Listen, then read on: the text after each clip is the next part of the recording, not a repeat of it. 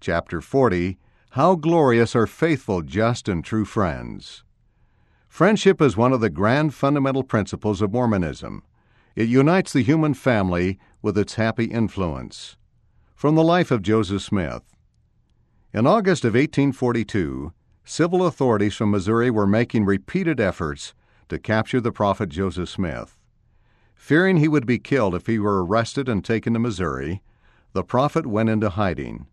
On August 11th, he sent word to several loyal family members and friends to meet him on an island in the Mississippi River, not far from Nauvoo. That night, Emma Smith, Hyrum Smith, Newell K. Whitney, and others gathered near the edge of the river and traveled in a small boat to the appointed meeting place. Joyfully the prophet took each one by the hand, grateful for the aid and comfort of true friendship. He later wrote at length in his journal about his feelings of gratitude for his family members and friends. Some of these journal entries are included in this chapter. Several weeks later, the prophet closed a letter to the saints with words that expressed his feelings for them. I am as ever your humble servant and never deviating friend, Joseph Smith. Doctrine and Covenants, section 128, verse 25. The saints returned the prophet's feelings, considering him not only their prophet, but also their friend.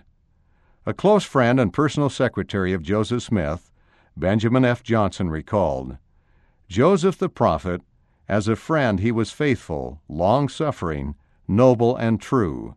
As a companion, socially he was highly endowed, was kind, generous, mirth-loving. For amusement he would sometimes wrestle with a friend, or oftener, would test strength with others by sitting upon the floor, with feet together and stick grasped between them. But he never found his match. Jokes, rebuses, using pictures to portray words, matching couplets and rhymes, etc., were not uncommon, but to call for the singing of one or more of his favorite songs was more frequent.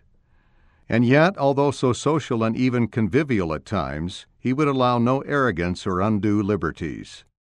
Joseph Smith was as tender-hearted as he was sociable.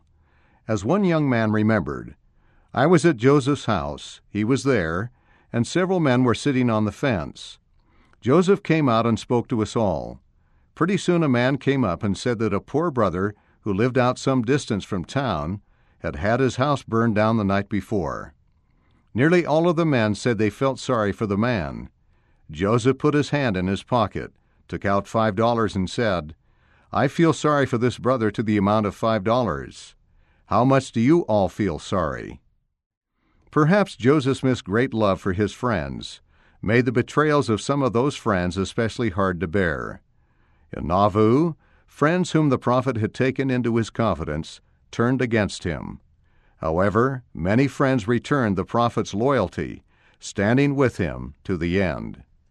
One such friend was Willard Richards, a member of the Quorum of the 12, who was jailed with Joseph and Hyrum Smith and John Taylor in Carthage, Illinois. While being held in the jail, the men were allowed to move from a cell on the first floor to a more comfortable bedroom on the second floor of the jailhouse. Then, shortly before the martyrdom, the jailer suggested that the prisoners would be safer in an iron-barred cell next to the bedroom. Joseph asked Elder Richards, who was called Doctor by his friends, because he had practiced medicine, If we go into the cell, will you go in with us? The doctor answered, Brother Joseph, you did not ask me to cross the river with you. You did not ask me to come to Carthage. You did not ask me to come to jail with you.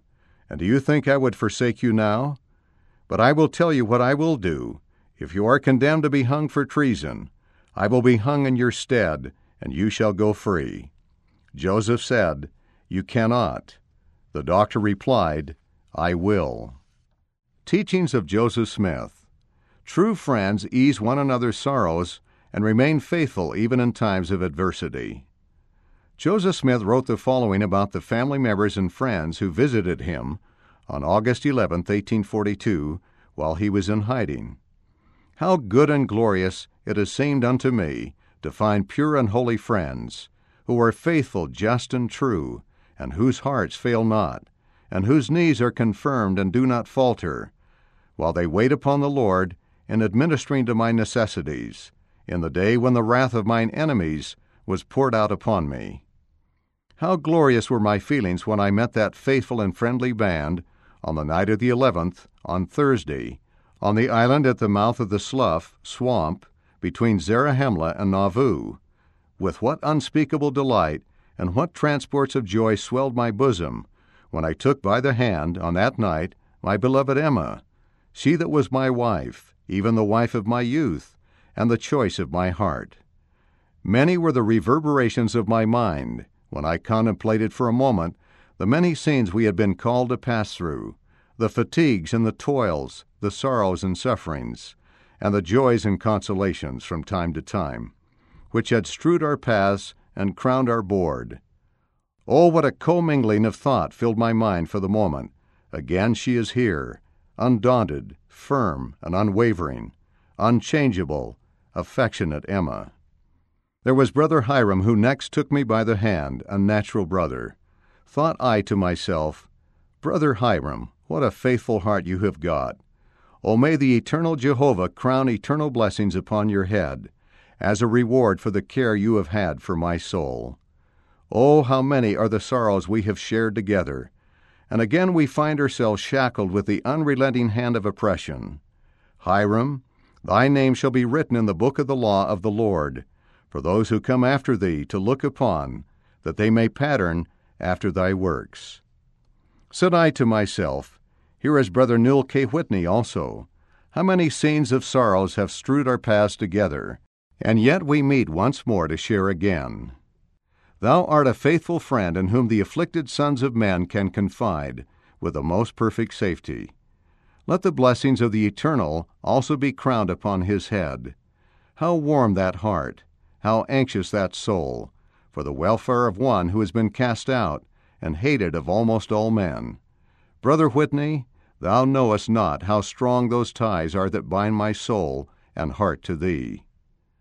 I do not think to mention the particulars of the history of that sacred night, which shall forever be remembered by me, but the names of the faithful are what I wish to record in this place.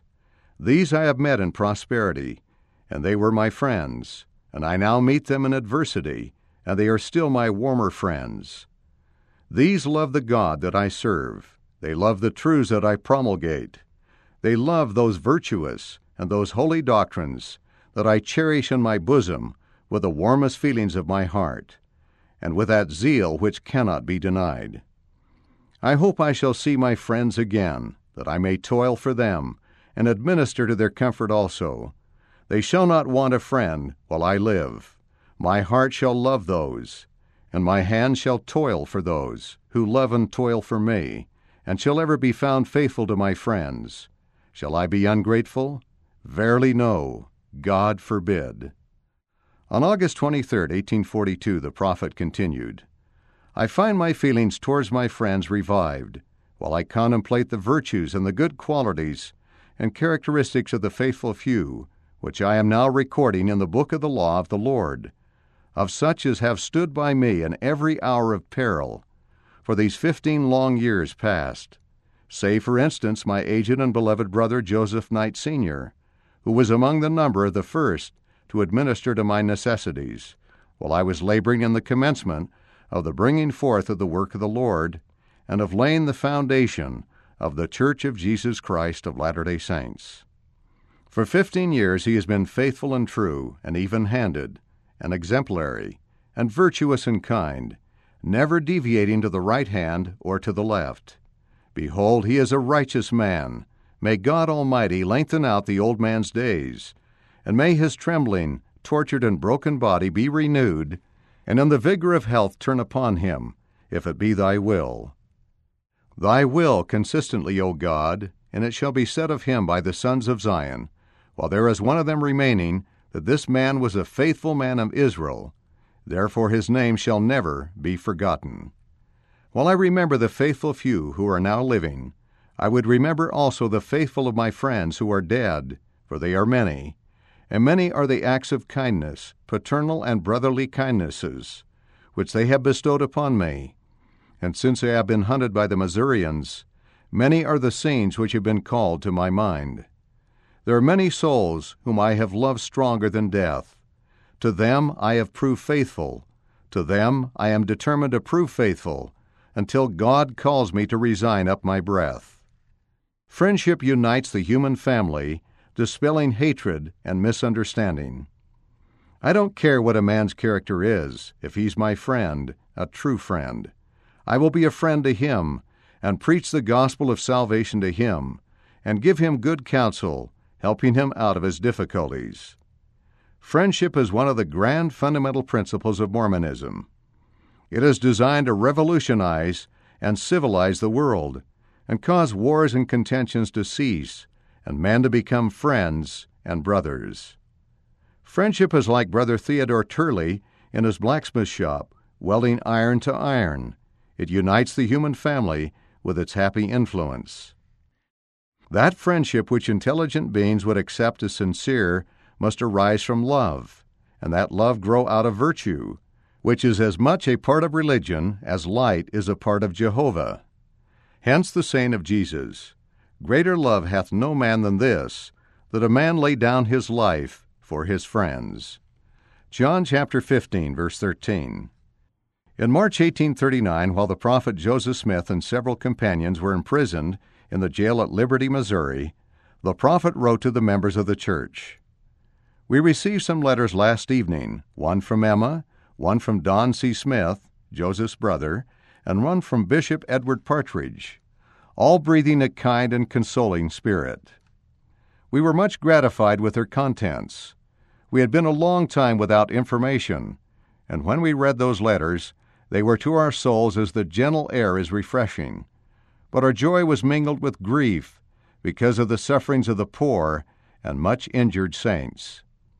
And we need not say to you that the floodgates of our hearts were lifted and our eyes were a fountain of tears. But those who have not been enclosed in the walls of prison without cause or provocation can have but little idea how sweet the voice of a friend is. One token of friendship from any source whatever awakens and calls into action every sympathetic feeling. It brings up in an instant everything that is past. It seizes the present with the avidity, eagerness of lightning. It grasps after the future with the fierceness of a tiger. It moves the mind backward and forward from one thing to another, until finally all enmity, malice, and hatred, and past differences, misunderstandings, and mismanagements are slain victorious at the feet of hope. Saints of God are true friends to one another. The prophet wrote the following note to a church member in August 1835. "We remember your family with all the first families of the church, who first embraced the truth. We remember your losses and sorrows. Our first ties are not broken. We participate with you in the evil as well as the good, in the sorrows as well as the joys. Our union, we trust, is stronger than death and shall never be severed."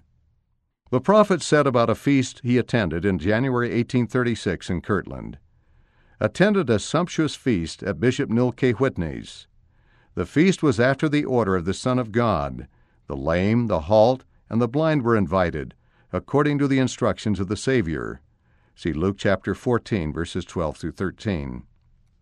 The company was large, and before we partook, we had some of the songs of Zion sung, and our hearts were made glad by a foretaste of those joys that will be poured out upon the heads of the saints when they are gathered together on Mount Zion, to enjoy one another's society forevermore, even all the blessings of heaven, when there will be none to molest or make us afraid. Sister Prescendia Huntington Buell tried to visit Joseph Smith while he was in prison in Liberty Jail in 1839, but she was turned away by the jailer. The prophet later wrote to her, "Oh, what joy it would be to us to see our friends! It would have gladdened my heart to have had the privilege of conversing with you, but the hand of tyranny is upon us. I want your husband and you to know that I am your true friend.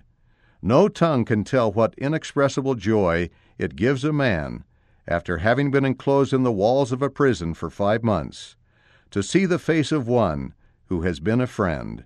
It seems to me that my heart will always be more tender after this than ever it was before.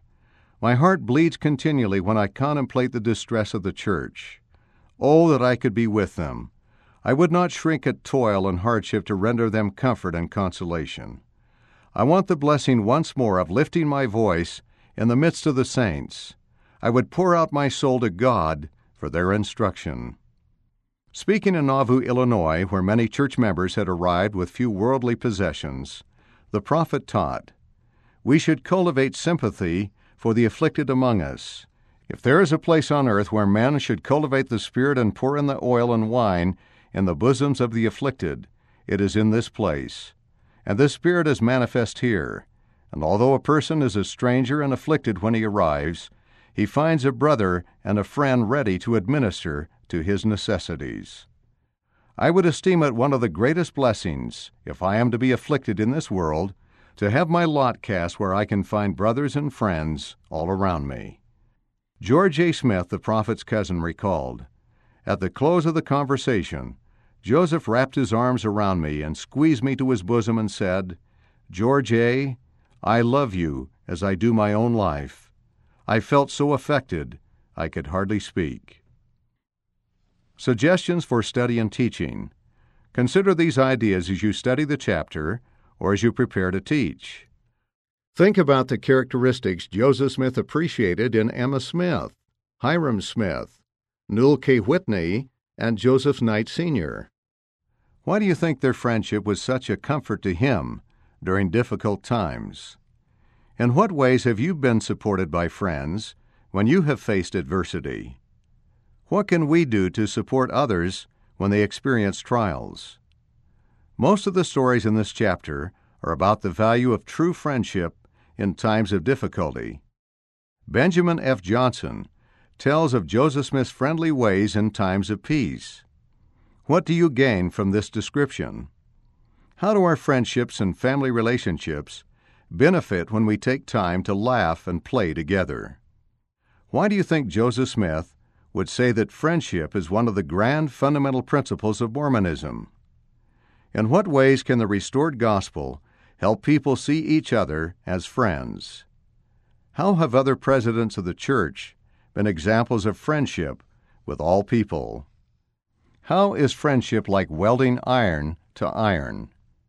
What are some specific things we can do to follow the prophet's counsel, to follow the example of the Good Samaritan? Related scriptures: 1 Samuel chapter 18, verse 1, Proverbs chapter 17, verse 17, 2 Nephi chapter 1, verse 30, Mosiah chapter 18, verses 8 through 10, Alma chapter 17, verse 2, Doctrine and Covenants section 84, verse 77, and section 88, verse 133.